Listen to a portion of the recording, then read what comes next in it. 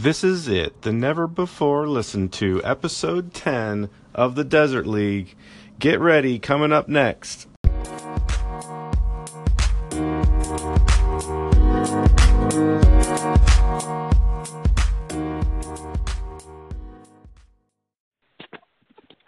Here we go, episode 10 of the Desert League, getting into double digits. Here it is, Ward Andrews at the North Bureau, Sean Fitzpatrick, the man with the prediction from the South Bureau. How you doing, Sean? I'm doing well. How are you, Ward? It's it's still almost 100 degrees, and we're halfway through the football season. It really feels like fall. Oh man, things are heating up. Luckily, the Wildcats and even the Sun Devils are heating up in college football. We'll start right there. Sean, you made a prediction. I think it was 49-45. Is that correct? I think so. We may have to go back to the tape, as they say in the biz, and check it out. After Arizona's double overtime win against now I'm blanking on who we just beat. The Cal Berkeley Golden Bears. Exactly, the Cal Golden Bears.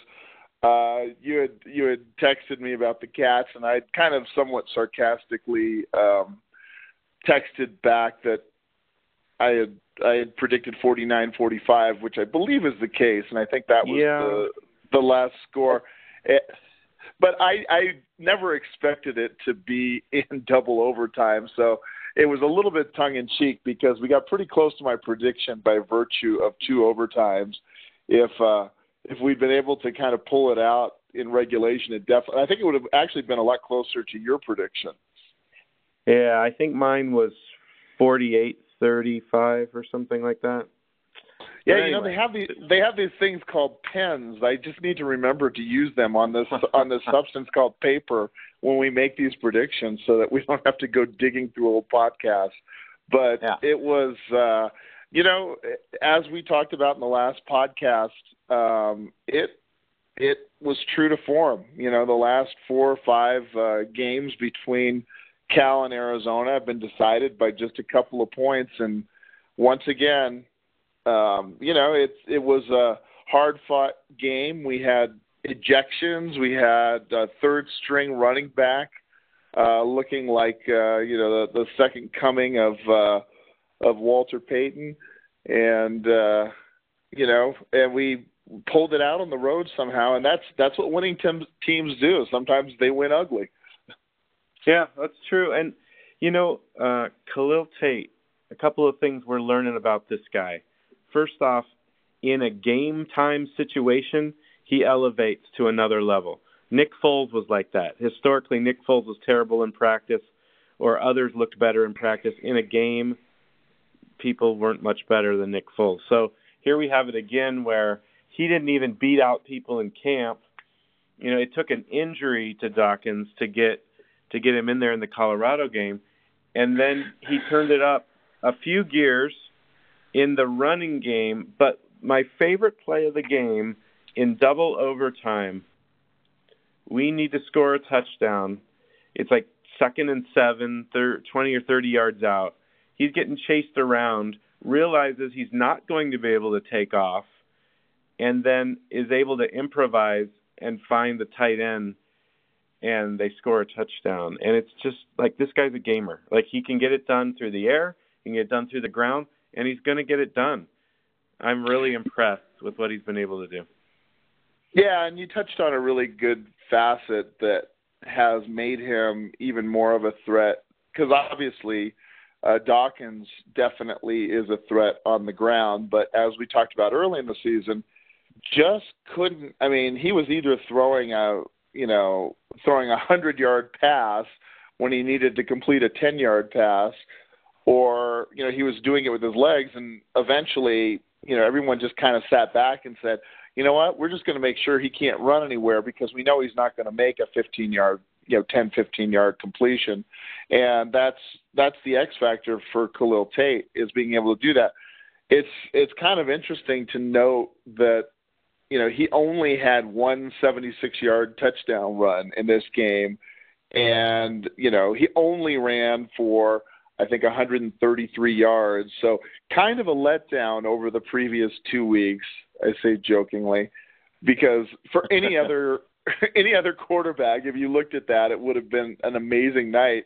But you look at it and, to a certain extent, Cal felt like, well, we had some success containing him. But if you watch any replay from that game on just about any play, you can see the defense is keyed completely on Khalil Tate. And I thought Rich Rod and Khalil, the whole team did a good job of using that to their advantage, as a misdirection. Yeah. That's a big reason that a guy like Zach Green, because, a guy that big, you just need to give him a little bit of daylight. He's just going to bull right through it. And that little bit of hesitation when the defense is going, is he going to keep it?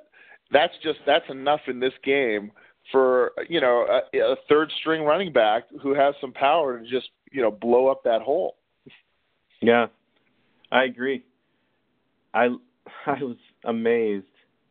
And again, let's give credit to Rich Rod. He did the recruiting here. He had a third string guy who fits his system, who could get it done in the clutch when it needed. But, you see one QB or one running back go down in Nick Wilson. You see a second running back out with J.J. Taylor, even though he made probably the best block of college football this season, and he got robbed with that penalty call for targeting. And then Zach Green comes in and just takes care of business. Also, we got to shout out the offensive line. Oh yeah, who's just getting it done. They're moving bodies, and if you can move bodies in Rich Rod's offense and create holes for people like Zach Green or whomever's back there, along with Khalil Tate, there's some rushing yards coming your way.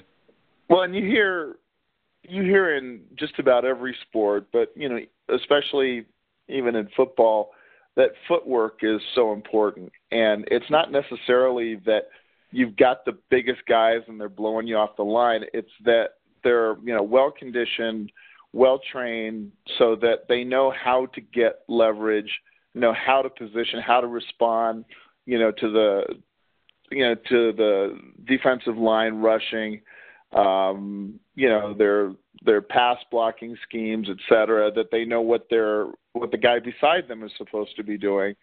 And I think that's just a big key as we're starting to see that discipline kick in. But what's interesting is Arizona, I'll just use I'm not even going to pretend. We did benefit from the fact that Cal decided to go for a 2-point conversion there. I've never understood, except for in certain situations where you see that a team is just so tapped out that if they have to go another round of overtime, that they're just not going to be able to do it, and they may as well go for the win. But, the conventional wisdom is, especially at home, you go for the tie, you've got the energy of the crowd, you've got that going for you. You just go for the tie, and obviously the third overtime you have to start going for 2. But it just seems like at a certain point, if you just kind of lose your I don't want to say focus, but you just kind of it's kind of like you blink first if you go for that 2-point conversion instead of going for the tie to extend the game. Yeah, this is another case, and you said it earlier. This is another case where they were spooked out by Khalil Tate. They didn't really want to go another OT, and the coach for Cal said that after the game. He said we didn't want to put Khalil Tate back on the field. So I thought that was interesting. He also had a great play. They had the play drawn up. Like, the receiver was open over the middle, and it took a true freshman making the play of his life, coming over the top and deflecting that ball away for us to win. Well, and once again, as we talked about last week, it's not as important, as the recipe for victory that our defense, shuts them down, is in the top 10 in the country or anything like that. Our defense gives away, as much as our offense takes, obviously, as is evidenced in all of the games. But what's been key when you look at it, when it comes down to it, is somebody on defense comes up and makes a play, even after we've given up hundreds and hundreds of yards and we've allowed team back into the game, when it comes down to the deciding play of the game, somehow the defense comes up and makes a play. And, they say in sports, a lot of that is you have to really train and condition guys to have, just short-term memory. Like when you get burned, you just have to have the ability to not beat yourself up, go back out on the field and say, okay, I'm going to get him the next time. Because there's so many opportunities for the defense to hang their head when, Cal comes storming back from a big deficit, and a lot of defenses would fold. But, I think that's a real credit to the morale and, and just the commitment to getting it done and not feeling sorry for themselves. Yeah. Yeah, and look at the result, 5-2, one game from bowl eligibility, tied for second in the Pac-12 South race, really in a position where if they run the table, they'll likely win the Pac-12 South.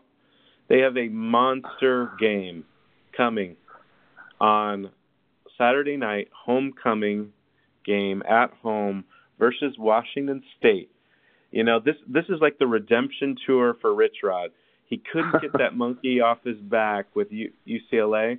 He has had some trouble with Mike Leach and Washington State. This is the perfect time to get down to business and make something happen against Washington State. Yeah, and I've got to say, I caught some of that Washington State game last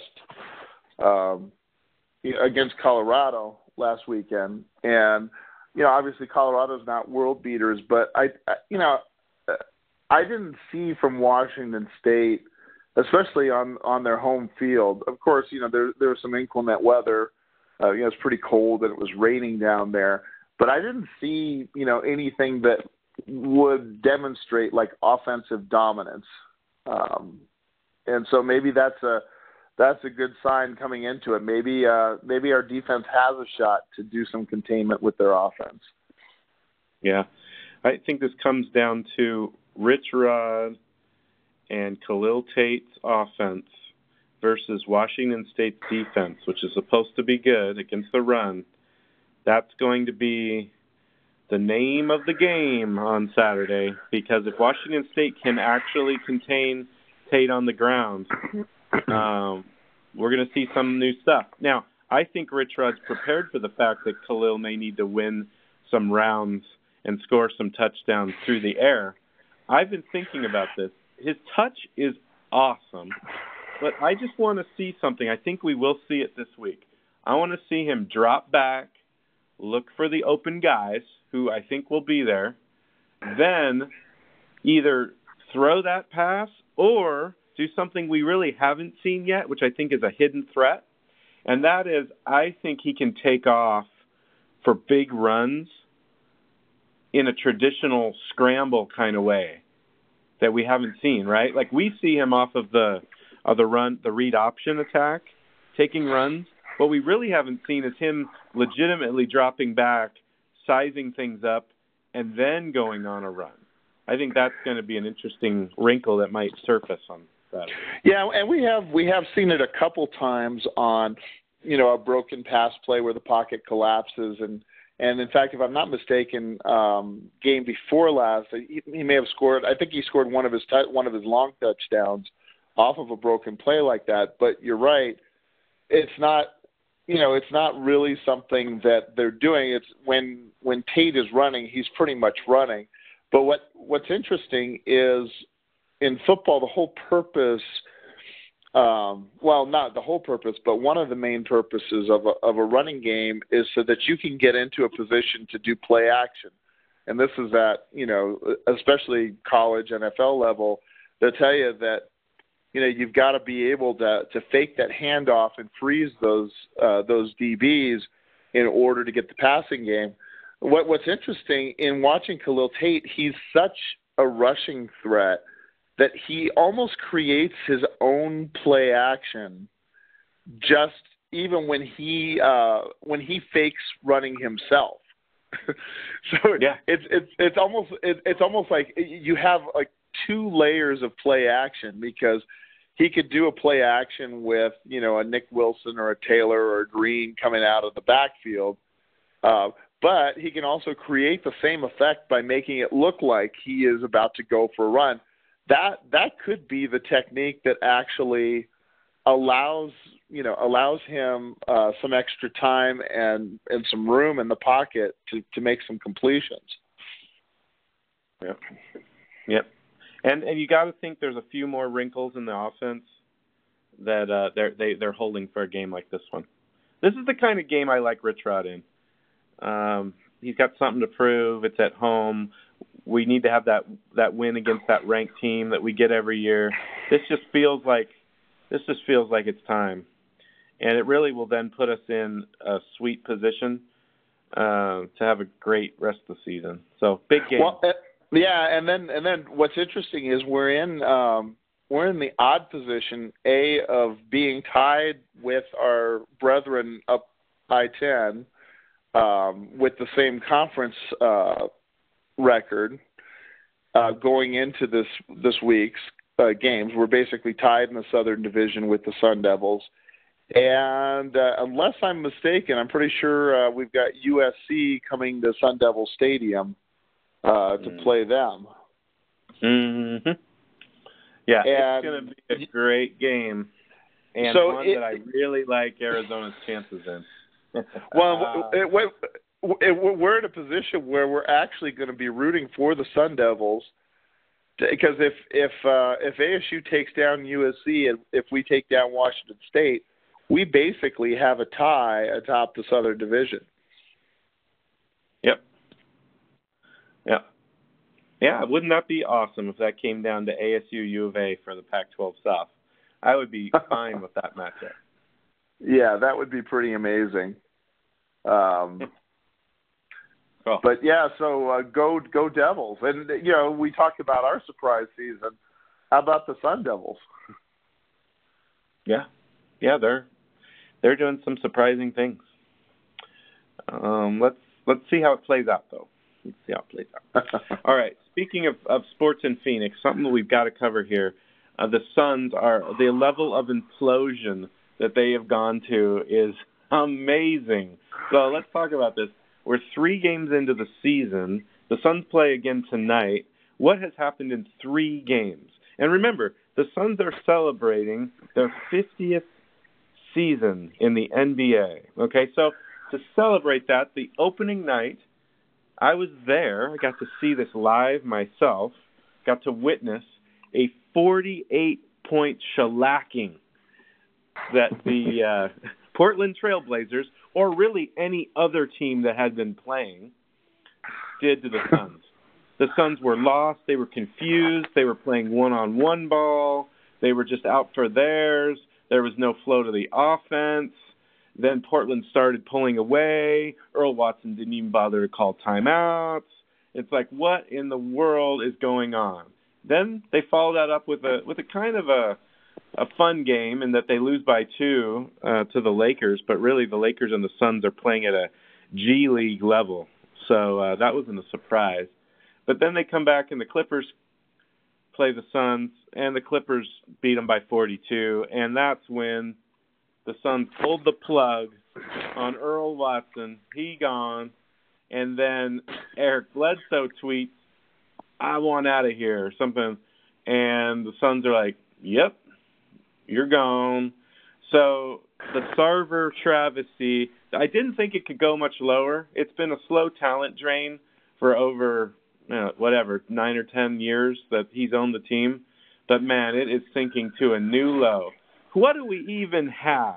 Do we have a GM that even understands how to manage anything? I mean, what are they going to do for a coach? What are they going to do to trade Bledsoe away and get some talent? If you had a mind and a plan behind it, you could build from this. There are some good building blocks to have, but I am not confident there's anyone in the organization at this point, due to the brain drain over all the years, that can possibly help these Suns. And it starts from the top. Everyone says, why are we blaming Sarver? Well, we're blaming Sarver because a vision and a culture translates to action and results and success. And every smart, competent person that's ever been in the Suns organization has left or has been fired. And now we're at the point where people that aren't very talented are left, and they're being fired. There's like nothing left. Well, at a certain Phoenix Suns basketball. Yeah, at a certain point, you've got to stop looking at the personnel that are going through the carousel and start looking at the, at the overall culture and at the dysfunction of the organization, because you can have, and you see this happen so many times where you will have really talented people in a dysfunctional situation, and that's not just sports. You see it in corporate settings, you see it all over the place, where people are not able to succeed or not able to help the organization, in this case the Suns, succeed because there's just complete dysfunction.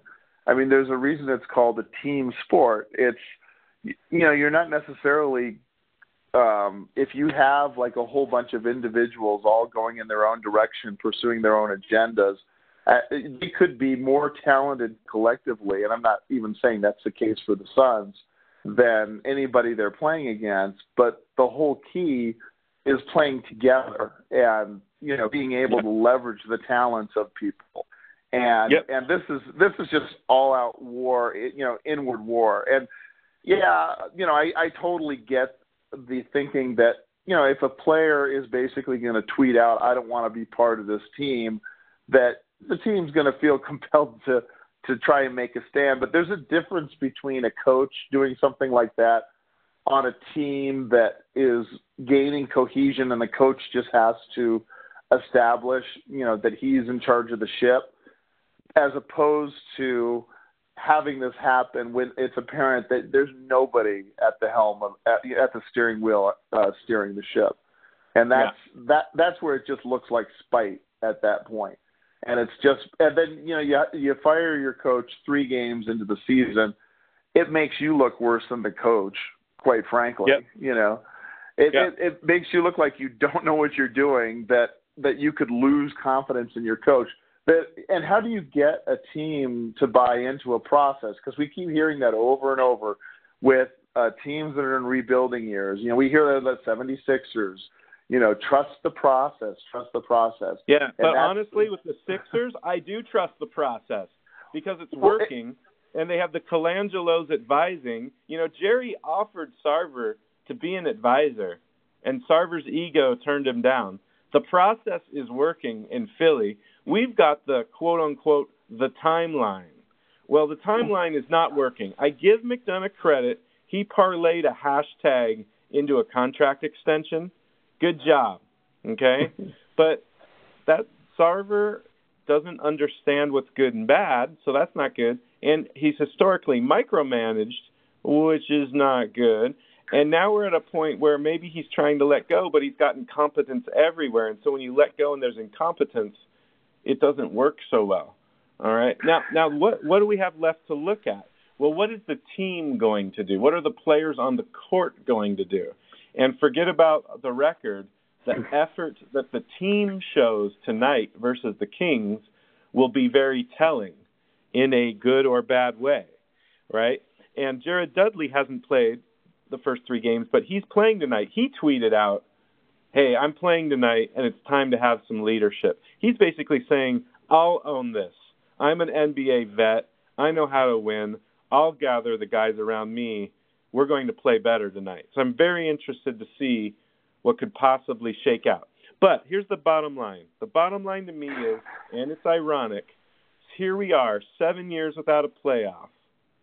The Suns organization in disarray. There is only one person on the planet that has benefited from all of this, and that is Robert Sarver.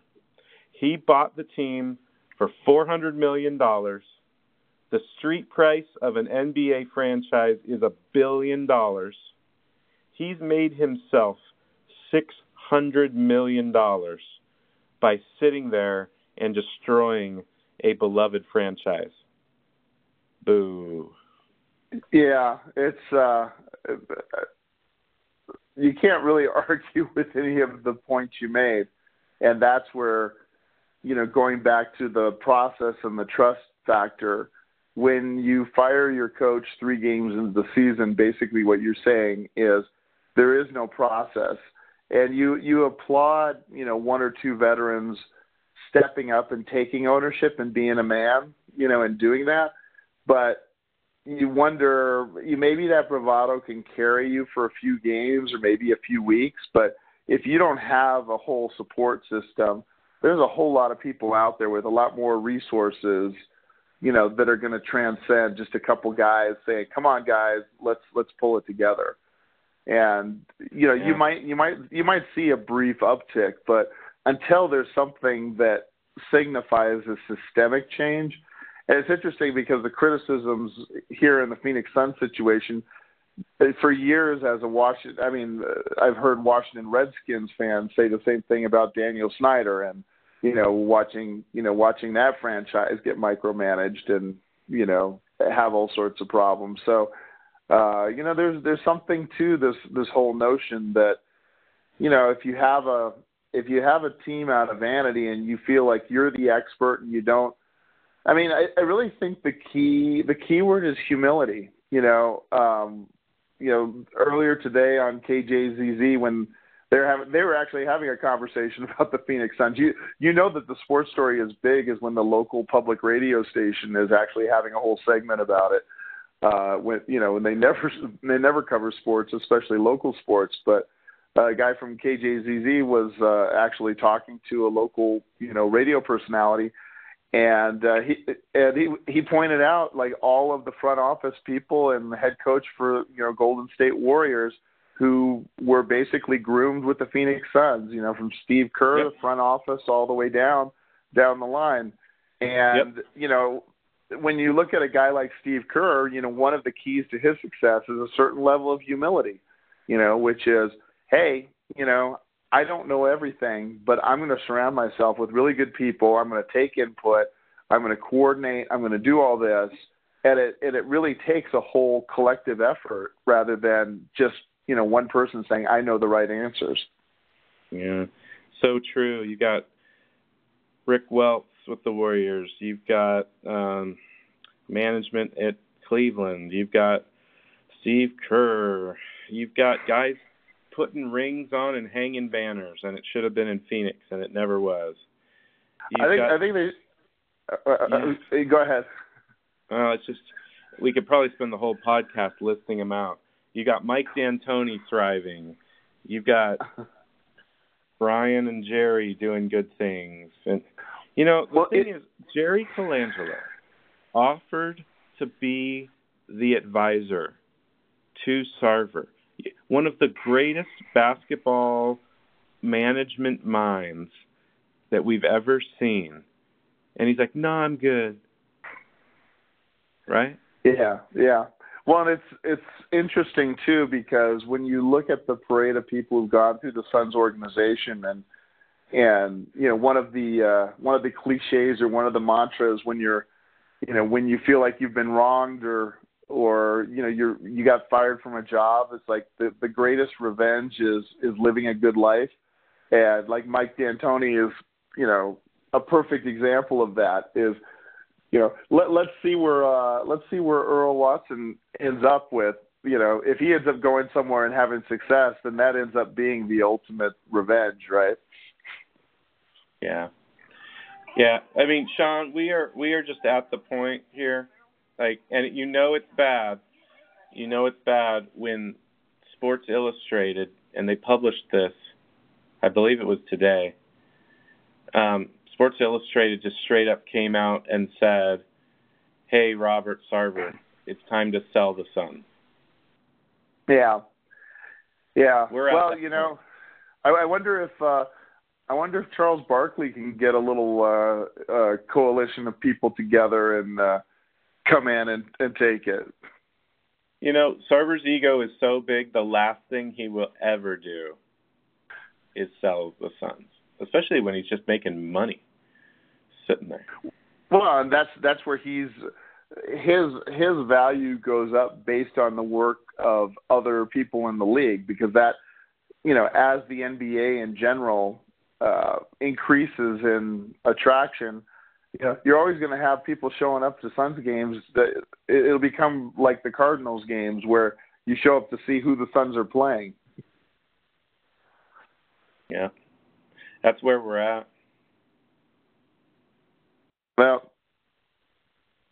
I feel somewhat reluctant to mention my San Antonio Spurs and how grateful I am for Greg Popovich and his keen mind and organizational structure, but I'll leave that there to the side.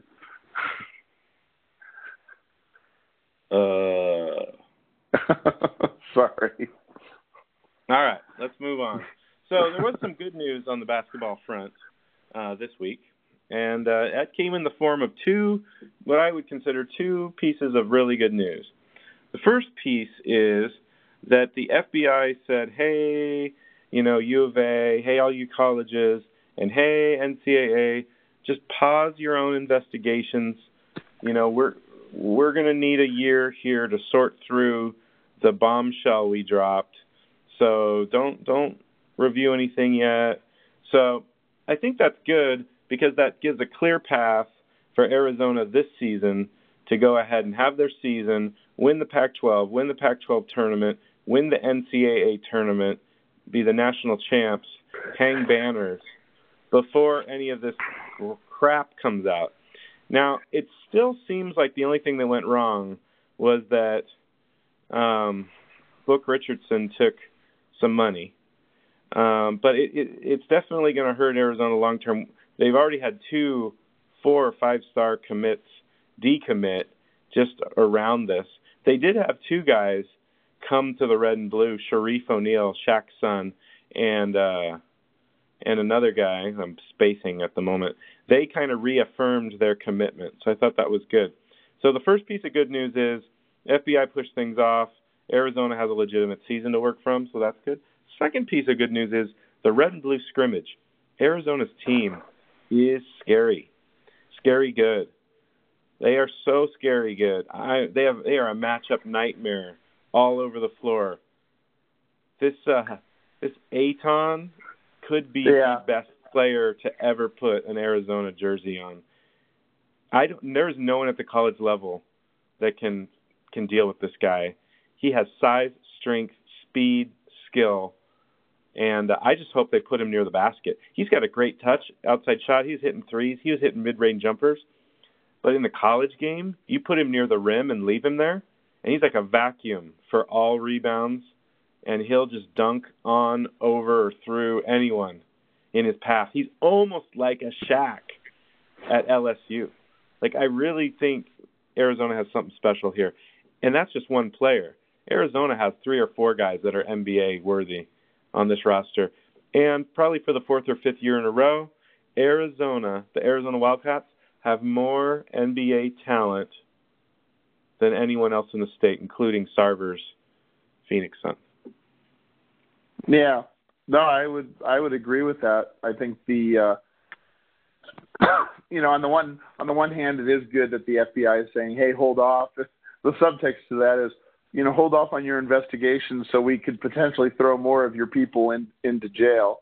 But if we truly believe, and I still cling to this hope and this belief that the Arizona part of this investigation, the damage is contained with just Book Richardson and potentially one recruit, potentially one current player. I agree with you. This season, at least we Arizona fans and players and the community can enjoy the fruits of what should definitely be a very successful season. And then, who knows what happens down the road. I've always thought this NCAA practice of retroactively, stripping schools of titles and wins and things like that is I don't know, it's kind of a bogus type of thing because, it's an asterisk, but it's kind of like the way it feels like is, okay, you let your kid have a whole bunch of birthday cake, and the kid gets to experience all the joy of having the birthday cake, and then you go back after and say, okay, well, officially we're going to say you never had that birthday cake. It doesn't take away from the joy and the excitement and the achievement of what you've done. So from that standpoint, I don't know that there's too much to worry about. And from the other part, with the embarrassment of riches that Arizona has talent-wise, I think the biggest key is just going to be how quickly can Arizona get into the groove in essentially, what you'd call the preseason, the non-conference season, to get all the pieces firing together in an optimal manner, so that we don't have guys getting. And the great thing is they've been playing together for a while. They've gone overseas. They've done that. So I fully expect that they're going to come out. They're going to come out of the gate swinging, and they're going to be, knocking things down, and they won't hopefully have to go through the kind of adjustment that most teams have to go through with that much talent on the court. I mean, now we're talking about obviously, Kentucky levels, North Carolina levels of, the good coaching has to be not how do I make something happen, but how do I get guys out of each other's way so that they can make something happen. Preach it, Sean. So yeah, I'm not really too worried about the prospect of we could go have a great season, win a national champion. I mean, obviously, if down the road the NCAA came back and said you don't have the national championship, that would be a very big blow. But to a certain extent, it really kind of, and I think to a certain extent, it's going to be an even bigger motivator because Sean Miller and the guys are going to have this huge chip on their shoulder that's going to motivate them, which is the whole world is against us. We're going to prove that we can stick together. Nobody can pull us apart, because I'm sure right now it really does feel like, them against the world. And then, basically it's, I see all the pregame speeches already lined up, which is, hey guys, you don't even have to talk about the investigations, but you say, hey guys, we don't know what's going to happen tomorrow. We can't control what's going to happen tomorrow. All we can do is enjoy the moment, carpe diem, go out, don't leave anything on the floor, and there's that much motivation, because the thinking has got to be, we've got to do something now, this year, and we've got to do it for keeps. Yeah. I love the chip on the shoulder. I think it fits Miller's mentality. I think it fits the players' mentality. You're going to have a fire and a focus that's every game. Every arena they go into is going to be, throwing the innuendo around when it comes to paid players and all that, and that's fine. I think it just fuels a focus and a fire. This is a team. This is a team that can not only win, it can dominate 9 times out of 10, and it's got enough grit and skill set to overcome the great games that they'll play against other great teams. Oh, absolutely. And I want to do a little research and find out, which company is the top company in creating fake money, because I'm sure they're going to be making a lot of sales from fans from other schools trying to go to the cliche route of, tossing up fake money from the student section as a dig, Yeah. So it's like, okay, just if you're Sean Miller and the team, it's like, okay, just mentally get ready. I mean, they play in hostile situations so much anyway, but just know that they're gonna, especially the ASU student section is gonna come up with some pretty creative digs about paying players or pay for play. And it's like you just got to take it and then let your talking happen on the court. Yeah, that's right. And really, the thing is, no one can understand. It doesn't make sense to them that Arizona basketball is as dominant as it is. And, this easy way out that, oh, yeah, they must be paying for players, that gives somebody some logical explanation for why they're getting destroyed. So it's kind of like a little warm blanket they can put on and say, oh, yeah, it's okay that we're getting beat because they paid for players. That's fine. they can think that all they want. Arizona's just going to hang banners and size up rings. Well, it can give you a little bit of a mental edge, because if you're playing an opponent who feels like, well, the deck has been stacked against me, because they've gone out and bought the players and they have a better team. I mean, in kind of a weird, twisted way, it almost works as an advantage for you. Sure, yeah, it gives everyone an easy out to just let us do our damage. Right, even though, as far as we know right now, at least the primary player that has been identified, as being the pay-for-play is not going to be an available resource, and there's potentially one more, but, you can't really make a blanket statement unless you're going to subscribe to the fact or to the belief that, Arizona's a dirty program through and through, and the bottom line is that's why they do investigations. It would be among like the top 3 things that I would not have seen coming if anything comes out that shows that Sean Miller knew about any of this, or that this goes any further than Book Richardson, or, obviously we've got potentially another assistant coach, but that it is contained within kind of a rogue element within the program, which doesn't excuse, Sean Miller from having his responsibility for oversight. And he said, I take responsibility for that. So, he has an opportunity to just demonstrate to, his young men that he's going to walk his talk. He talks a lot about, being upstanding, taking responsibility and doing those things. And I have a lot of confidence that he's going to do the same thing for the program. Yep. I'm feeling pretty good that Miller was not involved. In fact, who knows? Let's see how much he's been helping investigation along the way when this is all said and done. I just don't see it. If it comes out that he knew, then let's put it all out there, and we'll own that, and we'll say, yep, you're right. But I highly doubt that's what's going to happen. Yeah, I just can't see that happening. All right. So we covered the Cats hoops. We covered the Suns debacle. I just tweeted out a link to that article that where Sports Illustrated said, "Hey, Sarver, do everyone in Phoenix a favor and sell the team and make $1 billion." All right, fine. Sarver, take your money and run, bro. We just want to get this program back on its feet. We talked about the Cats football. They got the biggest game of the year coming up, homecoming against Washington State, 6:30 kickoff at Arizona Stadium in Tucson.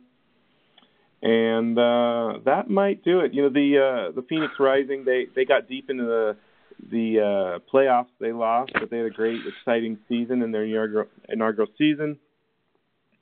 And I love great season, but let's give it up. The Dodgers are having a historic season, and they look invincible. Hey, my Astros. I'm rooting for my Astros, who I've rooted for growing up in Houston and Texas. So I have hopes for an underdog win by my Stros. I couldn't have imagined it. I had one year when I was in high school. I know this is Arizona Desert League, but I had high school in Corpus Christi, Texas, where and this is how popular I was at school, that I actually was able to listen to every single Houston Astros game on the radio or watch it on TV and keep a scorebook for a whole year. That is how much of a social magnet I was in high school.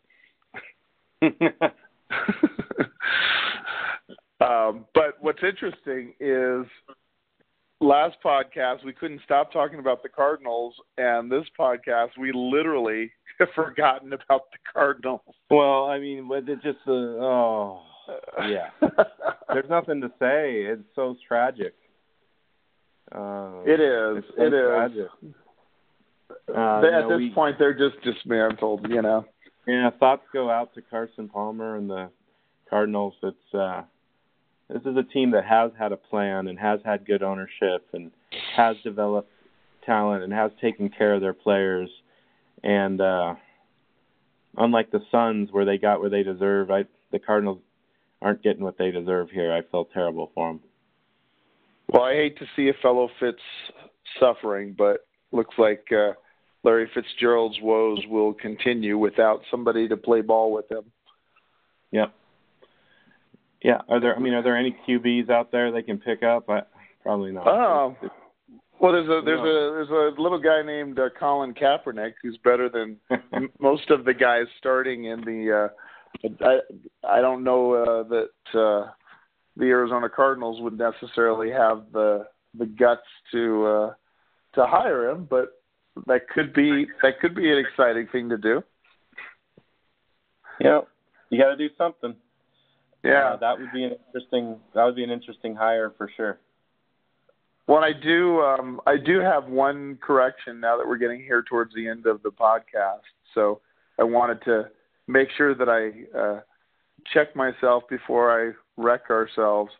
I mentioned that in the Pac-12 South that with an ASU victory over USC, Arizona victory over Washington State, it would make a three-way tie. That's actually incorrect because USC has played one more game. They're 4-1. ASU, Arizona are 3-1. So technically, if it plays out, the state of Arizona wins out in NCAA Division I Pac-12 football this weekend. That would put Arizona State and Arizona tied for first in the Pac-12 South with USC a half a game behind. Well, if Arizona and ASU play each other, one of them's going to have a better record. Oh, yeah, no doubt. I'm just saying that in terms of the standings in process after this weekend, we could potentially be looking at something that we never expected to see at the beginning of the year, especially after the first few games, which is the two Arizona schools tied atop the Southern Division with the mighty USC playing catch-up. That would be interesting. The Pac-12 is wide open. I don't think there's a dominant team. I think the league is generally down compared to some of the other Power 5 conferences. And for a scrappy, up-and-coming Arizona squad, now is the time. You know, this defense is pretty fun to watch, and there are a ton of freshmen playing. It's almost like we're in a gestation or an incubation phase with this defense. We're going to have a mighty strong defense for years if they continue to develop what they've got started here this year. Yeah, I agree. It's what's most interesting is our defense gives up some really big plays, but then the difference from last year is they're also making really big plays. So, you know, you just want to see. I just want to see something on the defensive side that's gonna, you know, really put a crimp in Washington State's passing attack. You know. Yeah. Well, there's going to be a lot of balls flying around, so hopefully they can hang. It's going to be a very, very good game to watch. A lot of fun. Probably a lot of points. So to wrap up the podcast, I think we need to do our predictions, John. Wow. Okay. Well, what are you going to go with? I think there are going to be a lot of points scored. I'm going to go with the assumption that Arizona has an answer for Washington State's defense and that they're going to score 48 points. I think that Washington State is going to be able to get theirs through the air. And so I'm going to go with 47 for Washington State. So 48 Arizona, 47. You're 48, 47? Yeah. So I'm going to go. Yeah, I'm going to go with. I'm going to go with 56 for Arizona, and let's say 42 for Washington State. I love that. I hope that happens. That sounds a lot more stress-free and comfortable than my story. Yeah, and I don't know. I think there's going to be another level with that. I fully expect now with the success that this should be a pretty wild, raucous crowd. We've got, a ranked team coming in, essentially, potentially, the Pac-12 Southern Division lead is on the line with this game. So I think Arizona gets a touchdown just by virtue of the energy of the home crowd. Yeah. It will be the loudest it's been in that stadium for a few years. Especially because it is homecoming. So a homecoming game will bolster even a normally, lackluster game. This one, I mean, you already have the added benefit of everybody coming back for homecoming, and then on top of that, the implications of the game. So, yeah, I like. I'm very conservatively saying I like what I'm seeing. I always have that little ghost behind me that's like, oh, don't get too excited because the bottom's about to fall out. And I'm trying not to go there. Yeah. Well, to wrap it up, episode 10, we made it to double digits, Sean. Episode 10 of the Desert League. We've got our predictions, 48-47, Cats over Washington State versus 56-42, Cats over Washington State. We're homers on this podcast, but hey, it's been working out for us this season. So let's keep the train rolling, Wildcats. I know Sean and I will both be in the house in Arizona Stadium. Sean will be trying to keep up on all the stats, and I'll just be enjoying losing my voice with the crowd. Yeah, well, so your job is to cheer loud enough to where you barely have a voice for next week's podcast. Sounds good. That's my goal. That's my goal. And we'll need to make sure to have a pre-game carne asada plate or carne seca plate to get the right mojo going down there before the game. So, I'm already blocking out my meat allotment and saving it up for Saturday. Yeah, I mean carne seca rarely fails, so let's do it right.